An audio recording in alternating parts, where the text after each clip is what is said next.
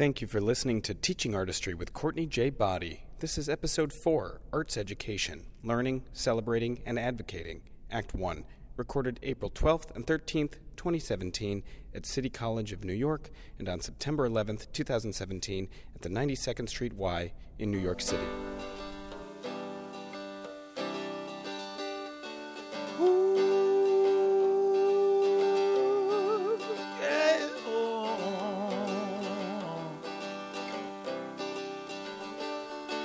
So damn tired of waiting on a perfect A plus B. The one-size-fits-all prudent kids all screaming about irrevocability. Let's burn some bridges, earn some stitches, and fight our own way free. 'Cause the rules don't lie, but they don't apply to people like you and me. Let's start it up now. Let's start it up now. Let's start it up now. Let's start it up now. Now they say it's all decided, all divided, all laid out. And the pushcart man with a three-part plan can't understand what you're shouting about. But when the paths they plow, the lives allowed are the only roads you can see. Just remember walls were built to fall for people like you and me. Let's start it up now. Let's start it up now. Let's start it up now. Let's start it up now. September 10th through 15th, 2017. This is National Arts Education Week, and Americans for the Arts is celebrating in a myriad of ways. I've gone to their conferences this year. In March, I participated in their Arts Advocacy Day in DC, and if you haven't, please listen to my diary episode about that experience, which was amazing. Yesterday, there was a kickoff event at 92nd Street Y, or they are now called 92Y, and it was a kickoff event organized by the Americans for the Arts, and I spoke to Arts Education Program Manager Jeff Poulin afterwards. Take a listen. Hello, Jeff Poulin. Excellent. Hi, Jeff. Hey, Courtney. How are you? Good. It's great to be here. I am privileged to be here. Thank you so much for inviting me to be a part of this really cool event and this cool week. Oh, it's my pleasure. Arts Ed Week is really one of those things the whole field owns, so it's great to be surrounded by all of the Arts Ed fam around the country. Well, I think what's interesting is that while Arts Ed Week is for everyone, there's one particular organization that I think is at the forefront of making sure that we're advocating for the arts, that we're talking about the arts. So I'm hoping that you can help everybody understand more about Americans for the Arts and its mission. Sure. Americans for the Arts is the nation's leading organization for the advancement of the arts and arts education. We've been around since the 1960s with our first big advocacy effort to create the National Endowment for the Arts and to perpetuate federal funding and public investment at the state and local levels to ensure that every community is healthy and vibrant and equitable through the arts and that every child has a creative and artistic education. So really what we do is we work to inspire change at the federal, the state, and the local level to pursue policies that in arts education support equitable access, because we know that is not the case at the current moment, and we really must work on policy reform to make that vision realized. So National Arts and Education Week is a time for us to come together and bring that message to the attention of everyone who needs to hear it. Great. So for those of us who don't know that there even is a National Arts Education Week, can you just give us a little history on that? Sure. So the week was actually passed by Congress in 2010 through House Resolution 275. And the fun story of it is actually that it originated with Broadway legend Carol Channing.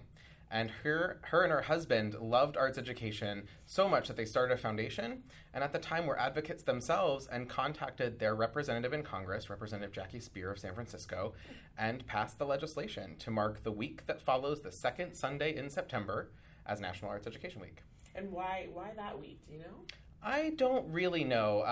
The jury's out whether it was a special day or not, but what we know is that it's a great opportunity because it's back to school for a lot of folks, and it's a time in the year to harness the opportunity to talk about the transformative power in the arts as a kind of preventative advocacy strategy, right? It's not during budget time, it's not during crunch time, but instead it's an opportunity to really bring that visibility and showcase the transformative power of the arts in our communities, in our schools, and in the lives of everyone.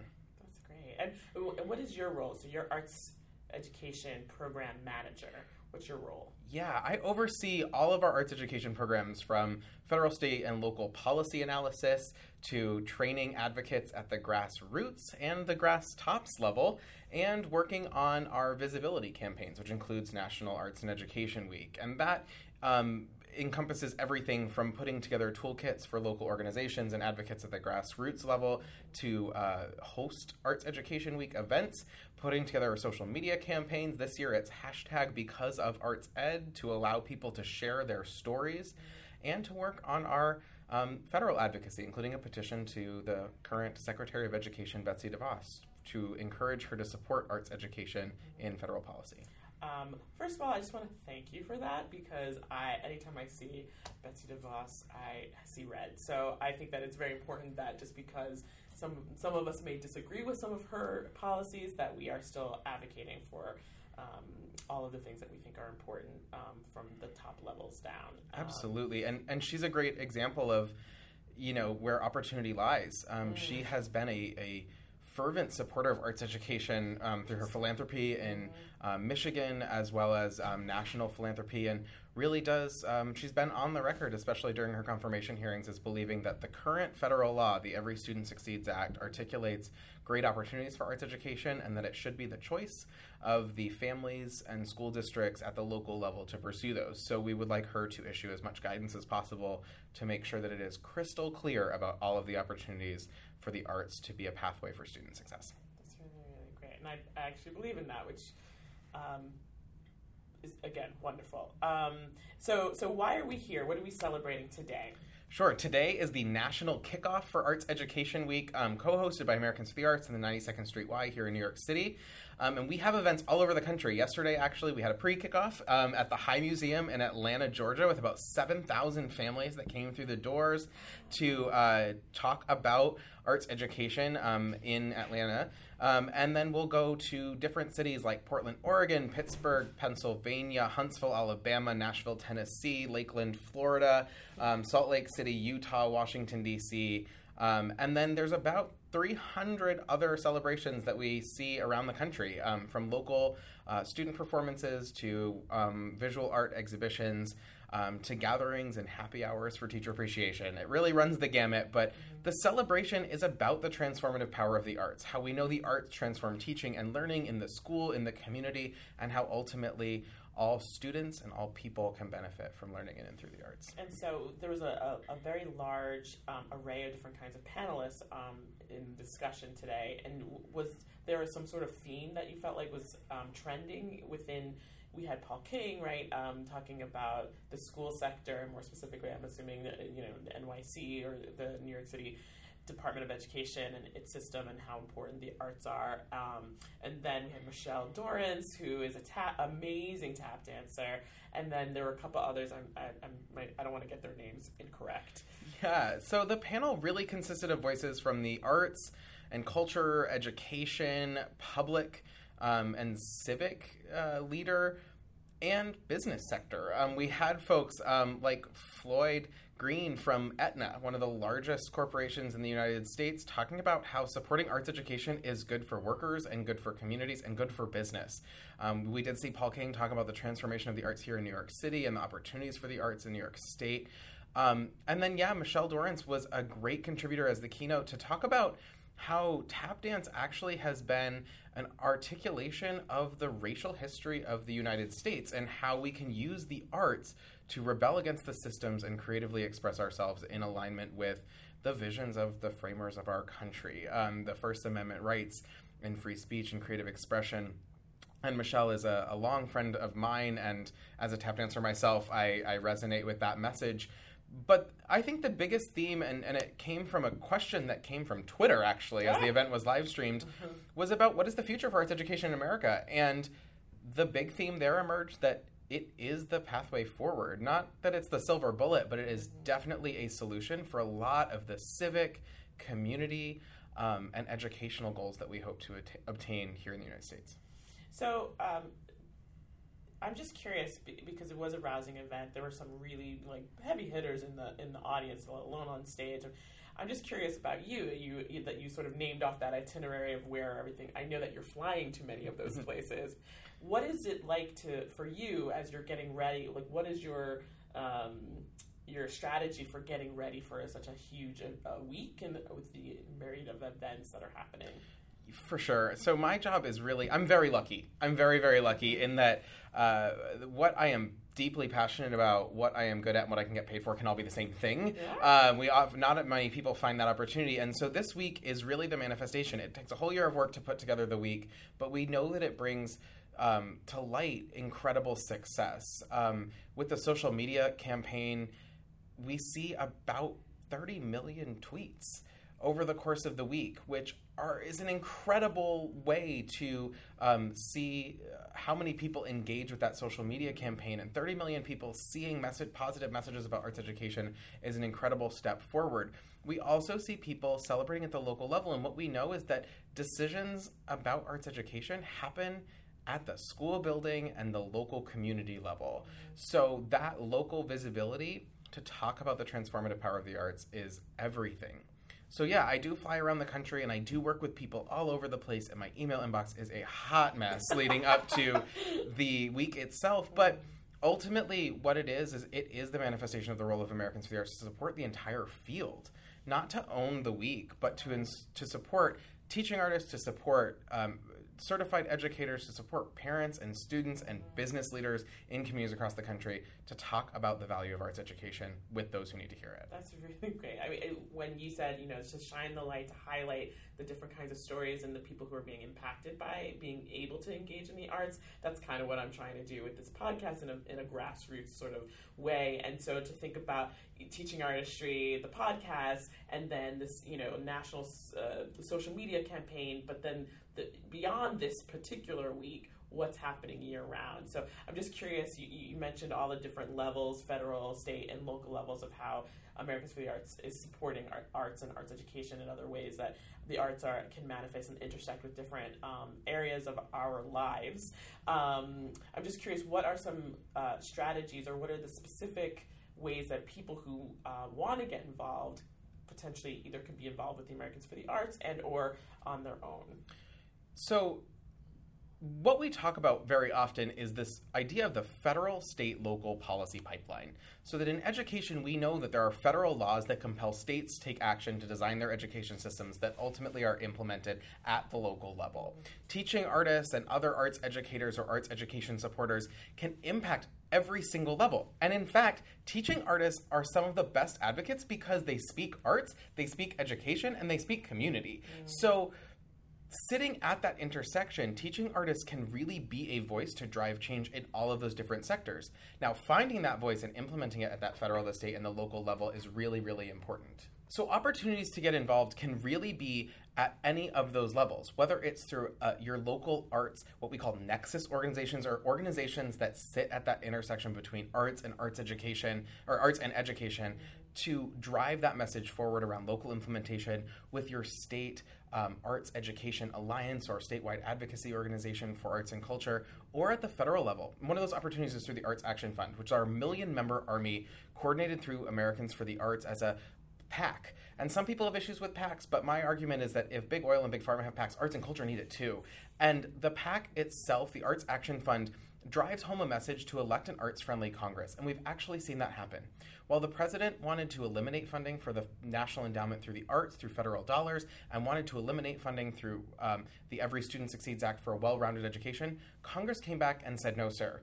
And they actually increased the money for the National Endowment for the Arts, which tells us that we've succeeded in that goal of electing an arts-friendly Congress. And as a member of the Arts Action Fund, you can be a voice, a citizen activist, to tell decision makers that the arts and arts education are important to you and that we must deliver on those promises made by such laws as the Every Student Succeeds Act to allocate the funds necessary to ensure that every child has an access to arts education and that our policies are implemented in an equitable fashion to help overcome those barriers of systemic racial injustice, systemic barriers for students who are learning English as a second language or students who are on IEPs. It is not okay for students, because of where they live, what learning circumstances they need, or the color of their skin, to be denied the opportunities for learning through the arts. read. Well, I talk a lot about Americans for the Arts because I did go to the Advocacy Day, which was amazing, and so I feel like I had a little tiny part of the whole thing around Congress really in the give me the right terminology for the committee. The Appropriations Committee. So that feels really gratifying, and now this is another way for us to be able to get the word out and help people understand what their abilities are to be able to have a voice in how arts are being funded and manifesting throughout our country. And there's tons of information available on all of that on the Americans for the Arts website, through the Arts Action Fund, or otherwise through our partners that talk about the process. Sometimes it's understanding the process and the process alone. Other times it's understanding the power that you have as a citizen. In this country, we have the right to petition our government. We have the right to speak on our behalf. And I'll let you in on a little secret. Decision makers don't want to systemically remove the arts from education. They don't want to make communities void of arts and culture. Sometimes they just don't know what we need. So I look at it as our professional responsibility as arts educators and arts education professionals to tell them what we need, to share that story, to make that ask. And when we do that, we see successes. We saw that this Advocacy Day, and we've seen that in communities across the country. What it takes is us banding together to get our message out in front of the people that need to do it. We have an incredible power. We know the American public is behind us, where 9 out of 10 Americans believe that the arts are part of a well-rounded education for every student. We know that the data is with us. There's copious amounts of data, from civic engagement to science and math test scores to school attendance to the ability to vote as an adult, are all impacted by engagement with the arts as a young person. So we have the formula. We just need to simply take the action. Wonderful. I'm going to make sure that all that information is on the website when we post this. I want to thank you so much for your time. I wish we could talk more. Maybe we will be able to do so at another event, and we'll just keep, maybe I'll just follow you and stalk you. That sounds perfect. All right. Great. Thank you so much. Start it up now. Let's start it up now. Let's start it up now. Let's start it up now. As a way to honor National Arts Education Week, this episode is focused on the New York City Arts and Education Roundtable and its annual convening of arts educators called the Face to Face Conference. This past spring, it took place at City College on April 12th and 13th. I have been going to this conference since 2001, and when I was a grad student, it was my first time, and I talk a lot about that. But also, I have been involved since then in committees that help coordinate the conference that has over 500 participants. Over the years, I've attended the countless sessions, sat on numerous panels, and led many workshop sessions. It's a wonderful, concentrated time to learn, and I've had a lot of aha moments at this conference. But it's also a great way to network with colleagues and contemporaries. So now, 16 years later, I'm Director of Education at the New Victory Theater, and I have started this podcast, this Teaching Artist podcast. So I thought that this could be an opportunity to capture some of the conversations. In this episode, you will hear 2 different conversations. So first up is Spencer Townley Lott, who is a puppeteer and a teaching artist, and Christopher Ritz-Totten, who's the Education Programs Manager at the New Victory Theater. And I'm talking to them after they presented as part of a larger session, but were representing the New Victory. And then I chat with one of my favorite people, W.T. McCrae, who's a wonderful clown and theater artist and a teaching artist. Let's start it up now. Let's start it up now. Let's start it up now. Let's start it up now. Hey, Spencer. Hey, Christopher. Hello. We're on. We are, yes. Can you tell us what you just you were presenting, right? What were you just presenting?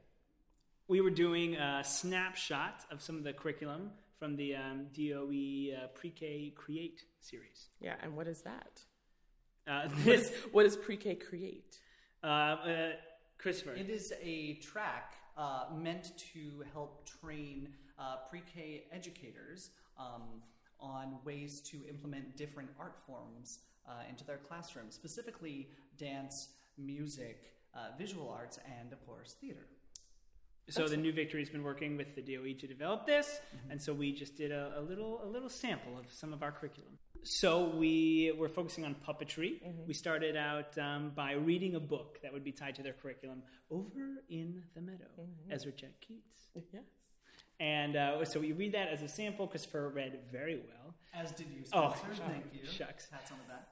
And so then we basically we're doing a shadow puppet story whoosh. So we're taking the setting, the characters, the soundscape, the thought tracking, anything that makes a good story whoosh, and facilitating a shadow puppet version of that. And what do you feel like the participants got out of it? I thought that a lot of the participants, I saw lots of light bulbs going off, but then realizing that they could use everyday materials, like literally materials that you would just toss in the trash and think that they're not worth anything, to create really meaningful stories.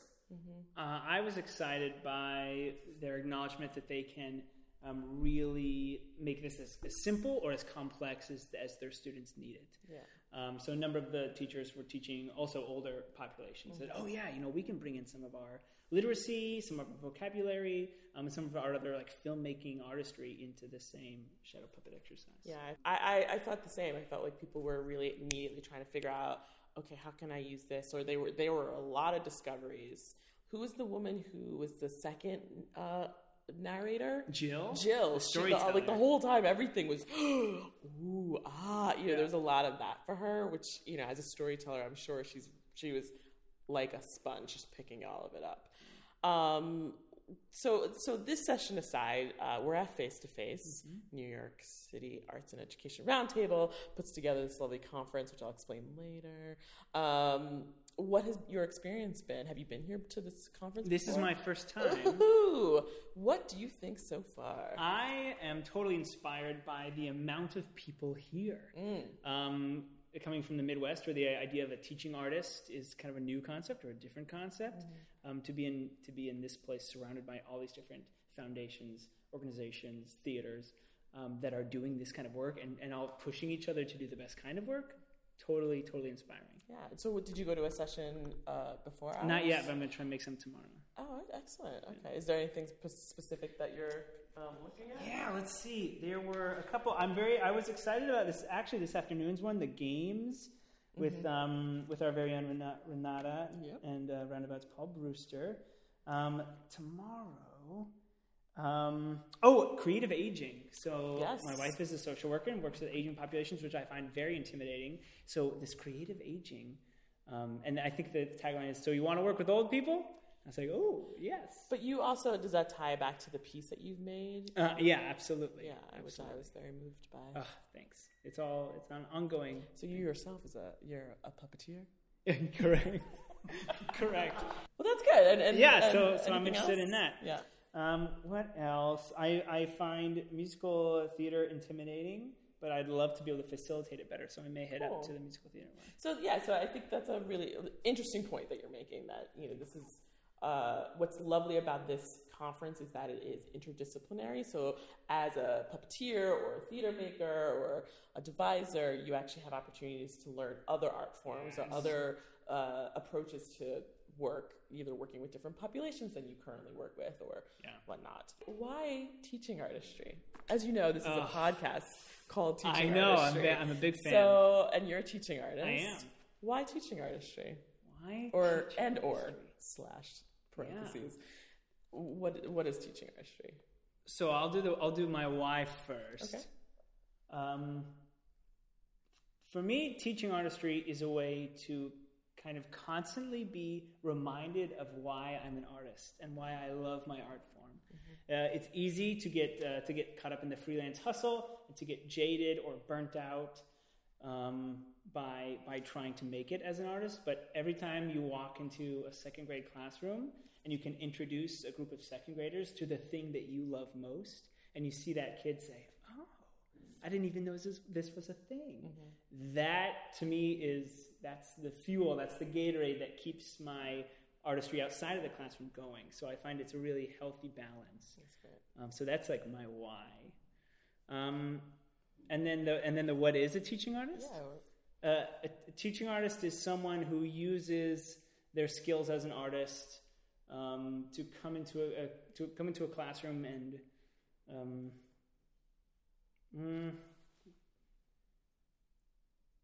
I've never named this before. Teaching artist is someone who does both. Is both a practicing artist and has the capabilities to come into a classroom and use their artistry to teach. Thank Great. you. Yeah. Thanks, Spencer. Thank you.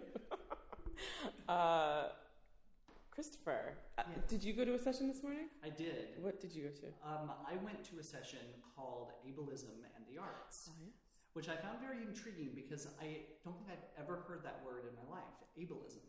And if you don't know what that is, ableism is the sort of the intrinsic privilege that comes with being a totally able-bodied person, right? And not being sensitive to the needs of those that maybe are not.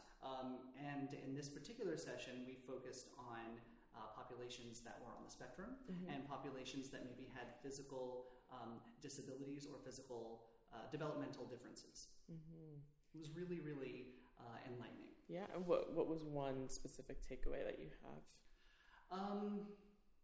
One specific takeaway that I had was that I wonder, maybe it's an I wonder, I wonder how we as teaching artists, how we as people who create lesson plans that are implemented in classrooms with very, very diverse populations, how we make a lesson plan that doesn't necessarily have modifications as addendums to the core thing that we create, but that the lesson plan is already completely intrinsically inclusive. How do we do that? And I think that there's something really cool and magical about the process that could lead us there. That's great. That's a big question because that is something that we actually do currently, right? We have a sort of set core content, and then we do these modifications where we list out, like, if you're working with younger kids, go in this direction, or if, so naming the different kinds of populations as opposed to it being inside of the work. Is that what you mean? Yeah, and one of the examples that they gave, or one of the exercises we did was, it was like a sensory exercise. So a photo was shown of a desert island. And so then there was a soundscape that was played. There were waves crashing. And then the facilitators brought around orange peels for us to smell. And I sort of thought, wow, a sensory experience does not just have to be for those on the spectrum or those that may have developmental challenges, but it can be for all of us. Right. How amazing to make the theatrical experience even more sort of immersive. I don't want to overuse that word, but more immersive than to sort of add something like that into a lesson. Or I don't know if it's immersive or is it 360? I don't know. It's almost like it's experiential. Experiential, yeah, that's great. Yeah, it's like a 4D experience. Yeah, and I think that may like a 4D experience. I like that. So that's a really big and interesting question as we move forward to create work, because we all work for the same organization, which we know what it is. Okay. But in general, like, that is what I like about what you're talking about is by going to a conference like this, by working or being in a session with people who don't work in our organization, as great as we think we are, there's still more to learn, right? And then that is what brings up questions, makes us think differently, and then find ways to actually, if it makes sense, to bring back to our organizations and our personal work, right? Yeah. Excellent. So, to be transparent, Yes. Christopher Fritzton, Yes. you are the creative content manager for Teaching Artistry. I am. But I'm going to ask you this question too, even though we've had these conversations very often. Yes. So why Teaching Artistry? Because teaching artistry. No. Why teaching artistry? Because teaching artistry is about experiential learning. And going back to my childhood, I wish that I had teaching artists come into every single one of my classrooms because I never understood math. I never understood algebra. I never really understood biology and chemistry, but I would have understood it if it had been theatricalized, or if there was some sort of creative element to sort of bring it off of the page and sort of like put it in my body, or sort of, put it, physicalize it in some way, or make me feel what I was learning and not just sort of read what I was learning. So teaching artistry, because it combines creative elements of theater with learning. Great. Well, thank you to you both. Absolutely. I made you late for your next session. I'm so sorry. Not at all. I appreciate your time. Yeah. Thank you. Have Absolutely. a great rest of your conference. Oh. As you too. Thank you. Hey, WT. Hey Courtney, how are you? Good. How are you? I'm well. I'm just gonna put this here because I think it's gonna be fun. So we're at Face to Face. Thanks for taking a minute. What sessions have you gone to so far? I went to a session this morning that was about classroom management strategies, and then I went to a session that was about drama therapy applications in the classroom. Great. And of the two, which one do you feel like had more specific impact on some of the work that you're already doing as a teaching artist? That's an interesting question. I think the first session had a lot of impact on me, though it may not have been the impact I was expecting. Okay. Do you want to share? Yeah, I definitely walked out recognizing that I have a sort of foundational belief that is counter to the very phrase classroom management. And just like listening to this person was offering 3 separate approaches, like sort of like these are 3 schools of thinking of classroom management, that I recognized that at the end game of all of it was correcting. Like that there's a way in which there was still a very clear like right behavior, wrong behavior. And that for me, I was recognizing like a lot of the students I work with would see right through the strategy because they're so masterful at like reading tone and intent. And so I was like, oh yeah, if I said that to like my high school kids, it'd be over. Like it'd just be on.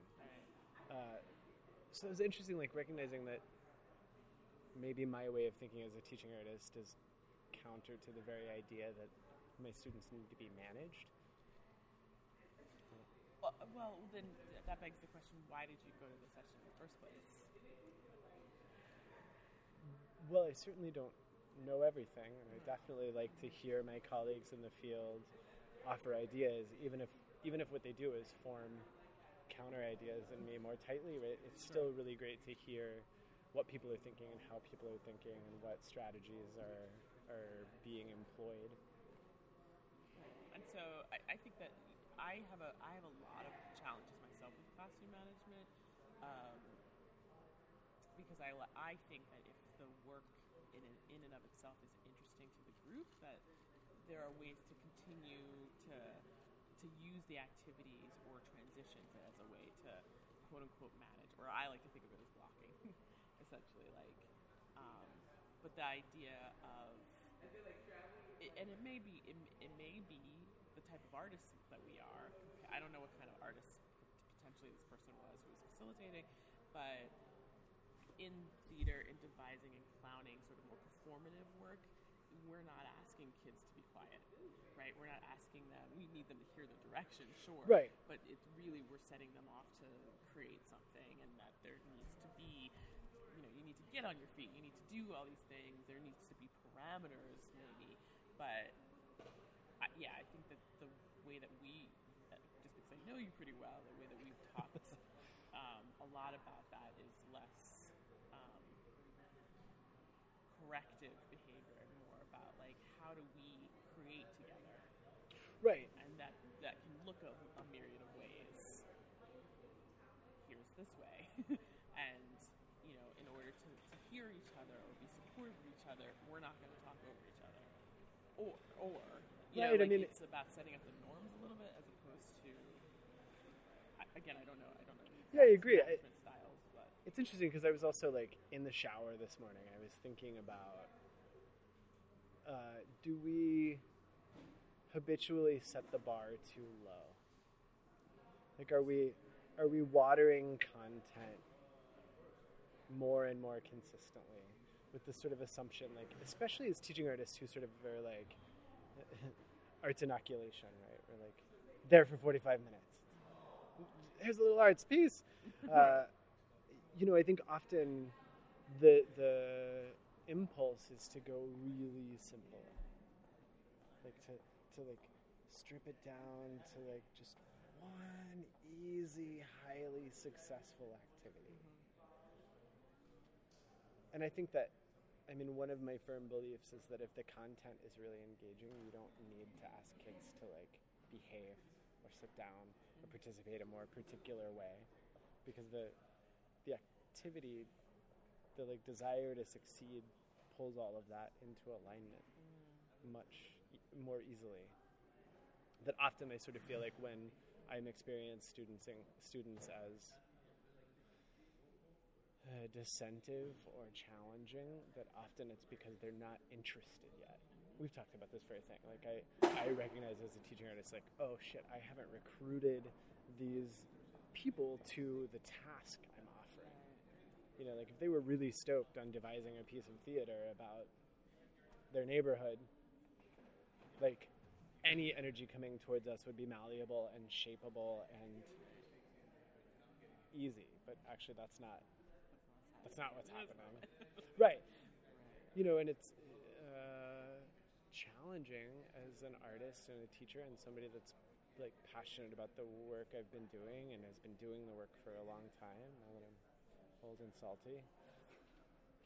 But like to then say, wow, maybe what I'm offering just isn't actually interesting to this group.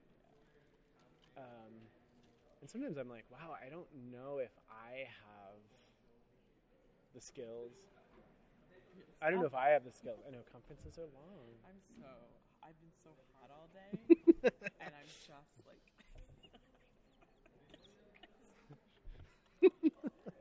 just yawning right in my face. I'm so sorry. I was so interested in what you're talking about, but also... What were you, though? I know, Ben's going to love this. Ben's going to hear it. Don't worry. Well, while you were talking, I was also thinking, like, oh, I should ask you more questions about, like, because this is not the first time you've been to this conference, right? No. You've been here multiple times, and you've gone to other conferences throughout. We've conferenced together. We're often conference mates. I think we're going to conference again. Are we? I'm going to AATE. You are? I am. Oh, I'm not going to that, but maybe Christopher is. Hey. Erica, so great. We'll conference with someone. We'll conference again. But we will. Okay. I'll admit, there's a lot of side eye when I conference. Why? What do you mean? From you? I think so. From you or to you? From me. Yeah, no, I think I get really eye rolly. I also have a terrible, like, my thinking face is not good. You can relate to this, right? We both have, like, some rough thinking faces. I think I've been to scowl at the big ideas, like. Or, just try to understand. Right, but it's a scowl, like, I have a scowly thinking face. People are like, why are you frowning at me? I'm like, I'm not. I'm thinking about you. Thinking deeply. Yeah. Deep thoughts. So just to get in a snapshot, if you will. At some point, we'll talk in more in depth. But how long have you been a teaching artist? What is your main art form? What kinds of like big, juicy questions are you asking about your practice? How long have I been a teaching artist? I taught my first class. It was a dance class when I was 16 years old. So I've been a teaching artist for almost 22 years. I told you I was old and salty. My primary art form, movement theater / devised theater, original work mostly, and my interest in my practice. Was that the third question? Big juicy questions you're asking. One of them is this one, like, are we dithering the content too much? Like, how do I raise the bar I teach a lot of circus, and circus is very like organizing in terms of how teaching works for me, because it's its own recruitment vehicle. Like almost never do I walk in a space and be like, I'm here to teach circus, and kids are like, I don't want to do that. That almost never happens, right? And it's really hard. Like the truth of the matter is that juggling 3 objects is hard. If it wasn't, it wouldn't be cool to watch. And so learning, like thinking about ways to sort of always offer that level of complexity in the work that we're offering, and like bring the level of skill so that students can instantaneously tell that what you're doing is high level skill, and that you're going to open a door to that room for them in some way. Create a space in which they can also aspire to a high level skill. My other question is, because I'm doing more conservatory style training and work with students long term, and I have a lot of questions around self-worth and how humans in a society that is so deep in specialization equate self-worth with their utils of effort or their ability to achieve. Both in myself and in my students, I can recognize that sometimes the hurdle of getting better is like being able to just hear a deficit or a challenge or an observation about your work. Like Liz Lerman writes so eloquently about this. Like it's painful, and part of that pain, I think, is like the way that we equate our value as a human in terms of our value in a capitalist machine, or our value in an artistic competitive market, or and I recognize when I'm training especially aspiring artists, young ones, that like when I say your diction is not working, they hear, and I can see it, you're not worthy of love, or like you're not good enough. And so I'll recognize that there's like a ceiling to the growth possible, not because of what I'm able to help them shape, but because like they're not actually capable of like hearing the feedback or working, or even like they can't even engage their practice theory, because to do so would be to admit this deficit, and to admit this deficit is actually to like give away some amount of self-worth, which is especially nowadays, like the whole idea of like social media being the primary form of connecting with others, and that comments can be positive or negative, or there's this whole thing like if you don't get 100 likes on an Instagram photo, you delete it because you're a failure, right? Sure. Failure. That's crazy pants. So then to that sort of world, that outside world manifesting itself, and then I was just thinking about this. I'm in the middle of writing a blog about one of our very intense programs, and speaking of social media, and the last sort of thing we're talking about, the goal is to talk about really succinctly the program, but also like how working this intensely in schools that are very under-resourced, how it's changed our practice or impacted our practice. Mm-hmm. And by the time I finally found it was the last bullet point, which is about love, and about how can love be quantified, or can kids' need for love be quantified, is where I'm at right now. And so there's this I don't know, inside of what you just said about getting feedback, and that hearing negative feedback makes me feel like I'm now worthless. Yeah. Oh, how do we build up? Because this is also about the bounce back, right? The idea of, if you make a mistake, it's not over. How do you bounce back from that and learn from that, move forward from that, and realize that actually by acknowledging that I made a mistake and figuring out how to adjust it, either through feedback or me looking at it or re-practicing or whatever it is, that makes me take a step forward beyond that. Right. And therefore right. Well, I am worthy. And I am, it's worth it. I'm worth it. We're worth it. You know what I'm saying? Which is tied up in practice theory and future mindedness. And right. it's these are not new concepts, and recognizing deficits are also not new concepts. No, I do think that the arts is starting to get better about talking about the value of what we do, particularly arts educators. And I think this is one of the things that like consistently we're able to name is that like this is one of the things the arts can teach you.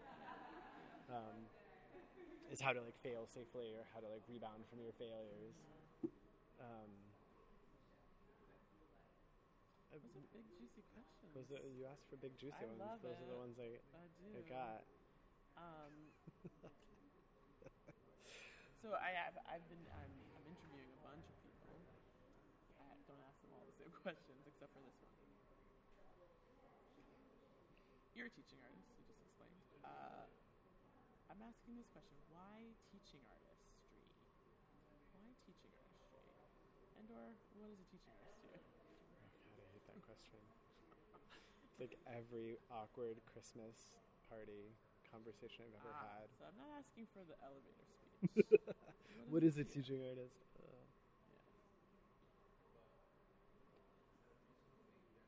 Yeah, I mean, I think for me it is like equal parts traditional mentorship model, like continuing a tradition where artists teach artists, and like another part community activist through radical self-acceptance and radical self-expression. So for me, I sort of think part of it I'm engaged in just the practice of practice. So as an artist, there's a dialogue between my making and my training of others and my training of self, and my making and my training of others and my training of self. And I find myself, pulling through a technique that I'm teaching into my work and being like, yeah, that really does help. I'm glad we're thinking about it. And then being able to reflect to my students, like, I was working in the studio with my team and I learned this amazing thing. Let's see if it helps you guys. There's sort of a dialogue there. But also just that I think the structures are so tight around young people's education. And because they're so tight, the action of providing creative, self-reflective space in schools is an act of revolution. And it starts when I wear nail polish into a school, and it ends when they create something that wasn't there before. And I believe it resonates. I choose to believe that. That's a very self-affirming belief, but I believe my work does real good things for the universe. I believe it does. We don't always get to see it immediately, but no, the payoffs are almost not ever ours. It's a service profession that way. You talked about a very early career working in the Bronx, teaching, and then years later seeing it. I forget. Tell it. Yeah, I mean, I worked. So my first professional jobs in New York City schools were for Bronx Arts Ensemble, and it was all the Pell Grants that were coming down out of the NEA that were all focused on what they called at-risk youth at the time. Phrases we don't use anymore. And I didn't, I basically had a performing partner say oh, do you want to go teach theater games to some kids in the Bronx? I'll pay you. And I was like, yeah, that sounds great. It was certainly not that simple. And I was, mostly in classrooms with Teach for America teachers who also had almost zero skills. They were first-year teachers with first-year teaching artists with students that were labeled at risk, that were lumped together. It was not ideal petri dishes. And I was supposed to be doing tying into their social studies curriculum and building plays about their neighborhood for fifth graders. And it was one of the hardest, most eye-opening times of my life. That first year, I worked with probably 6 classes a day of fifth graders. for like 5 days a week. They had so many residencies, and that was what I did, and I cried all the time, and I was like, this is a waste of everybody's time. I don't know why I'm going. They hate me. I hate this. And then 7 years later, I was working for the New Vic. Heidi and I went to the Bronx Center for Science and Math, a high school, and we taught an Ocho workshop. It was like a tango workshop for an aerial tango show. We had a really great workshop, and after the workshop, this girl came up and said, "Is your last name McRae?" And I said, yes. Do we know each other? And she said, yeah, you were my drama teacher in 5th grade. And I stuck with drama, and I still did it, and I got a drama scholarship, and I'm going to Boston Conservatory next year for theater on a free ride. I was like, well, that's amazing. She's like, I just wanted to say thank you.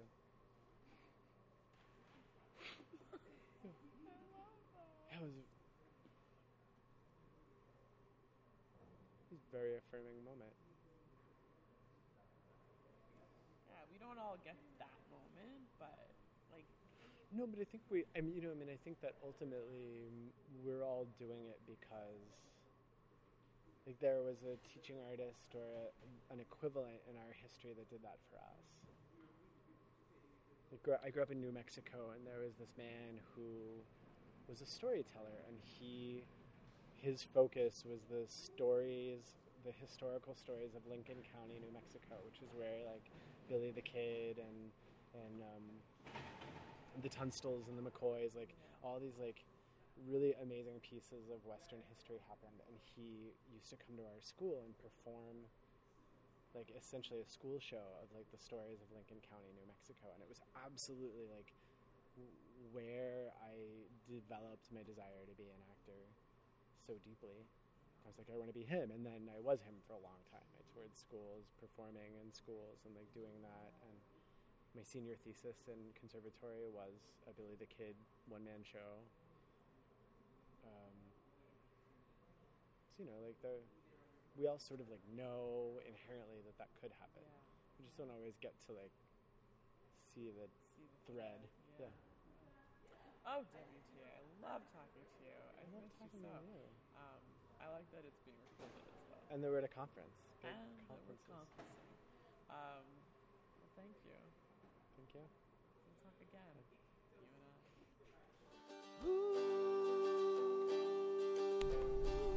Thank you for listening to episode 4 of Teaching Artistry with Courtney J. Body, arts education, learning, celebrating, and advocating. Join us next time for Act 2. Teaching Artistry with Courtney J. Body is edited and produced by Ben Weber. Christopher Ritz-Totten is the creative content manager. John O. Waldman wrote and performed the theme song. Tim Palin designed the logo. Visit us on the internet at www.teachingartistry.org. Follow us on Twitter at TA_artistry.